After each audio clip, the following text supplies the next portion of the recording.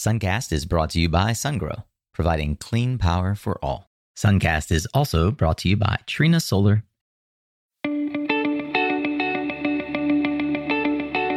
Hey there, Solar Warriors. I'm Nico Johnson, and this is Suncast. Each week, I pull back the veil on the life and business insights of clean tech entrepreneurs building the most noble and impactful companies of our time. I hope what you learn from this conversation is a catalyst for your own growth. So thanks for tuning in, and welcome to our tribe.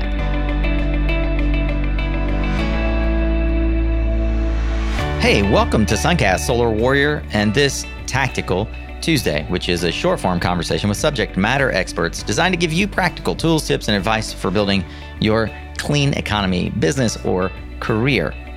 Today, we are going to learn from Jason Bradshaw, CEO at Energy Ogre, all about market-based rate authority and deregulated markets. If you've ever asked yourself, how does this work? How do deregulated markets function? And how do consumers choose what power they're going to buy?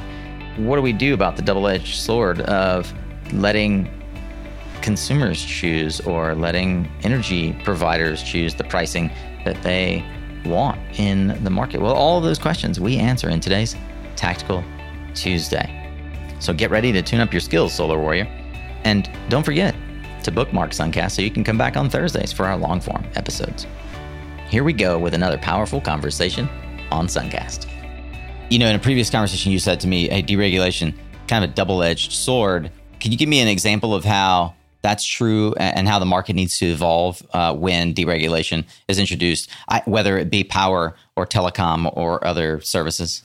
Yeah, I mean, I think that, you know, as we've seen, and there's a long history of this, when we started with the airline business, maybe, you know, like I know we joked about that. I think we talked about that last time where, you know, folks used to get dressed up and it was very expensive to fly across the country. And now with deregulating and allowing these airlines to set rates and where they want to go, I mean, it's not like Wild West. There's still, the FAA still regulates these guys. There's a minimum customer protection. So when we say deregulation, it doesn't mean that it's like a free-for-all. You know, What we've seen is it's a liberalization of some of the rules that guarantee these guys a margin. It makes them have to compete in order to make money, which is the way I think it should be. That sort of lends itself to so much technical innovation, and it usually ends up becoming a huge windfall for consumers in terms of lowered costs. Mm-hmm. And so we saw that in the airline business. We saw that in the telecommunications business. It definitely allowed, I mean, if there's a place where you've had a massive influx of technology and democratization of access to technology, it's hard to point to an example better than the telecom business, right? That's exactly right. So that's, you know, and then to a lesser degree, the same thing happened in the natural gas business. That's sort of opaque to most consumers because that happened really on the wholesale market and the last mile back through to consumers outside of places like New York and Georgia and some of these other markets that have deregulated natural gas markets that look like deregulated electricity markets. It's been the same thing. We saw lower prices. So power, as a general rule, if we can move into a deregulated environment, it just sets the incentives slightly better, I think more consistent with what we see from a competitiveness perspective that ends up almost always benefiting the end user. So, you know, an example that I try to use is not to, you know, shill for the competitive markets, but my electricity rate that I pay at my house today is lower than it was in January of 2002. So there's not a lot of places where I pay less on a per kilowatt hour basis for electricity than I did 20 years ago. So it's real. It's like an unbelievable reality for someone in California who, and especially even a solar salesperson in California, who part of the FUD of the economic theory is your power bill is always going to go up. Yeah, and you know, we will get to this point where you just can't make it any cheaper, and you know the overall inflationary pressures bring everything up. But it's always going to be orders of magnitude less than it would be in a regulated structure. Do you see more deregulation and more choice markets across the U.S. than less as time evolves? I think that should be the case. I think that it's going to be a function of, you know, today we don't really see states competing for people, right? What we see is, you know, some places like maybe Nevada or Texas try to set up environments that make it easier for people to create jobs or to bring technical innovation. So I think you might start to see that in some of these other places, particularly as you have outmigration. And then you're dealing with how do you undertake a renaissance of bringing in new jobs and younger people. And so you might see some of that. I think how we power our civilization, how we power our societies is the perhaps most fundamental aspect associated with us being able to innovate. I mean, our entire way of life is just not possible without electricity on the scale that we have it today. So it's definitely one of those fundamental things. It's almost, arguably you can live without electricity in a dense urban center, but not for very long. So it's got to be right up there with, food, water, and shelter in order to maintain some of the way we do business here. I'll point back to, for folks who listened to lots of other Suncast episodes, our interview with Reagan Farr when he was working as commissioner for then Governor Bredesen in Tennessee. He pointed to the fact that power and electricity costs are one of the levers that a state can pull, along with taxes, to entice industry. And when you entice industry, you provide opportunity for jobs. It's one of the major economic levers and operators that state government has. One of the things that is apparent for everyone, apart from the fact that Texas is the one of the largest states in the union, probably is the largest in the union, not by population, but certainly by landmass. It's also one of the highest density sort of centers of migration right now. Lots and lots of folks are leaving California to go to Texas, and my home state here of North Carolina is among that sort of small group of folks or places where industry is flocking. Having been in the market, and I'm sure you've thought about this a fair amount, like why is Texas so attractive to industry and to folks that are moving there from other areas of the world, let alone of the United States? I think there's been a history of kind of more light-handed regulatory approach. It is far more laissez-faire than other areas of the U.S. that we've dealt with, where there's certainly oversight and regulation, and we have a Public Utilities Commission here that regulates everything that happens in the electricity and telecommunications business. Railroad Commission, regulates everything that happens in the natural gas business, intrastate. The rulemaking and the ability for someone to come in and take a chance and invest capital, maybe it goes back to some of that kind of wildcatting. Hey, if you want to waste your money, you want to buy a lease and you want to go dump, $5 million trying to strike it rich, then we're not going to stand in your way. You just got to make sure you clean up after yourself. It's lighter from a regulatory burden perspective, which I think makes it easier, which is particularly an issue. The higher the regulatory burdens and bars are, what happens is it really is a huge headwind on the small entrepreneur, the smaller guys that are out there, because the cost that it takes in order to be able to be in compliance, it really serves as a pretty big gate that protects the interest of the larger incumbent players. And the fact that as a general rule, we have that lower here, I think makes that somewhat easier and more attractive for people, particularly more in the entrepreneurial space. We see that, I know the Research Triangle itself has some aspects to that, and there's a big reason, there's proximity to other types of things there. But I have to imagine the regulatory environment fosters that there. Same things in Arizona, Nevada, and, here in Texas. So I think that's an important aspect to being able to bring that entrepreneurial flavor, not just an idea, but actually be able to execute and have a probability of being successful. Yeah, certainly the last 25, 30 years for Austin area have been remarkable. San Antonio also booming, and with companies like Dell there already having kind of created a name for the place, and companies like SpaceX and Tesla moving in, as well as Amazon and others. There are not only a lot of jobs moving there, but a lot of energy needs a lot of consumers. And that's where Energy Ogre, in fact, comes in and helps in that market. You mentioned to me that there are a number of analogies that we could think about, and I'll probably posit some of my own in terms of how a consumer experiences the process of buying electricity in a deregulated market. I'd like to maybe tee up that question in the form of a slightly different one. Can you explain to me what is the business that you're in? Sure. It's basically, if I could sum it down, it's education and advocacy. In maybe even simpler terms, trying to make it as easy as possible for someone to be a buyer.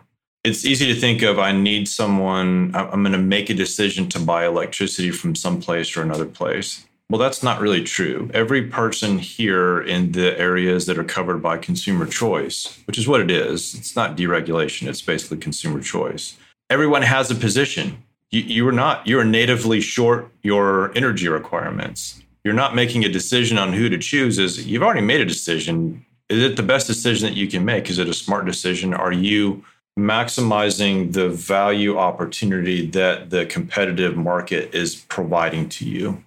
And what we found is that people, either from an apathy perspective or just, people get busy or they forget, or, we all know things that we should be doing and we're going to procrastinate some of those things.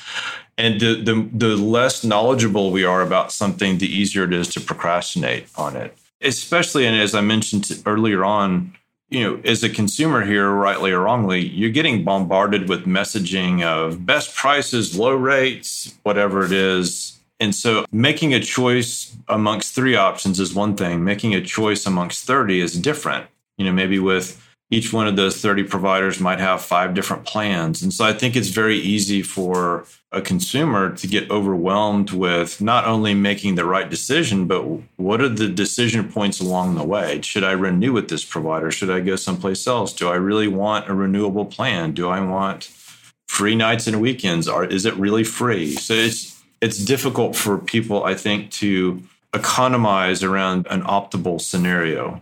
The good news down, bad news, that's what we're trying to do.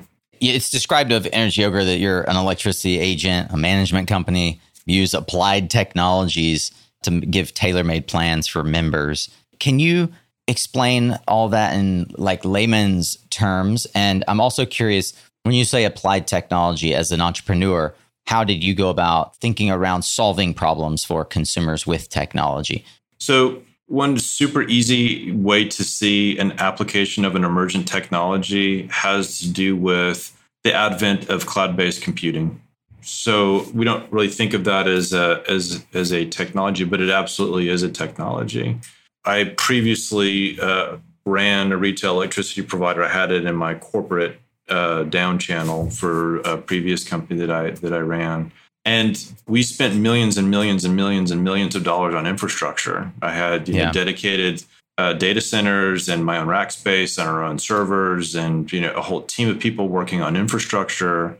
And so the barriers to entry were relatively large, from a proprietary infrastructure, to say nothing of the proprietary systems associated with that. Right. Well, the advent of cloud-based computing and being able to decrease to variabilize your cost structure around how you're growing and deploying the code base and the data that you need to collect. There's no big binary chunk of cost that you're having to deal with. Now you can start to match your cost with your revenues, and it makes that a really viable type of thing. There are other types of things. Another good example of that might be we try to look at what types of machine learning or other types of emergent technologies become commercialized, and how can we integrate those so that we have consistency of product support and consistency of customer experience. I can have people go through and do mundane things, but eventually, I have to worry about error correction. Did someone fat finger an input of a number or something like that? As we start to be able to have, as parsing technology is increased over time, where we can read bills and transcribe information and transcribe data. Another emergent piece of technology that happened here that people don't really pay that much attention to was us moving to smart meters. Smart meters were not the norm when the market first opened. And so it didn't matter what 15 minutes of change that you were making a change in your home, you were going to get settled against a profile consumption as opposed to what your actual consumption was. So integrating smart metered data, 15-minute data, that's settlement quality information, that's the basis of how you're getting billed, what was kind of the second revolution in the competitive market here. But integrating that in what we're doing is a key component. So when I talk about emergent technologies, is how can we bring these things to bear in such a way that it's cost effective and that it allows me to have consistency of replication and minimization of potential transcription or replication error in providing these solutions to customers, because they just want it as easy and as cost effectively as they can get it. All the sausage factory activity that's happening behind the scenes, nobody cares about. So I'm going to encourage anyone who isn't already coming from a power background and you're just trying to wrap your head as an entrepreneur around what it might look like to think about the technological advantage that you can bring to energy innovation. Like, just hit rewind and listen to the last 10 minutes again. Like, truly just take it on face value that after 400 plus interviews, that 10 minutes is like book worthy. So just hit rewind and go listen to it again. And you'll catch up again with some more like really, really useful knowledge. Okay, Solar Warrior, there you go. That's a wrap on today's Tactical Tuesday. But the fun doesn't stop here. Oh, no. You can join us online, where I tend to be most active, LinkedIn, and sometimes Twitter. You can find those social media links at today's show notes for this episode over at mysuncast.com. Just click on the show notes tab in the navigation bar. It'll take you right to it. You can also scroll all the way to the bottom and click on search if you don't know how, if you can't find it fast, or if you want to search other topics that are represented in our more than 400 episodes here on Suncast. That's also how you'll find other ways to engage with our Suncast tribe, like subscribing to our YouTube channel or getting notified whenever we publish new episodes and video content by being a part of our email list. Hey, finally, if you're on Spotify or iTunes in particular, or Apple Podcasts, I'd super appreciate you writing a quick 5-star review if you did in fact enjoy this content. It helps others find Suncast more easily, and it truly won't take you more than a couple of minutes. I really hope that you'll do that, and thank you in advance for taking that upon yourself. And as always, a special thank you to our sponsors who help make this podcast possible and free to you. Go to mysuncast.com/sponsor to learn more about them and how you could join them. Remember, you are what you listen to. Thanks again for showing up, Solar Warrior. It's half the battle.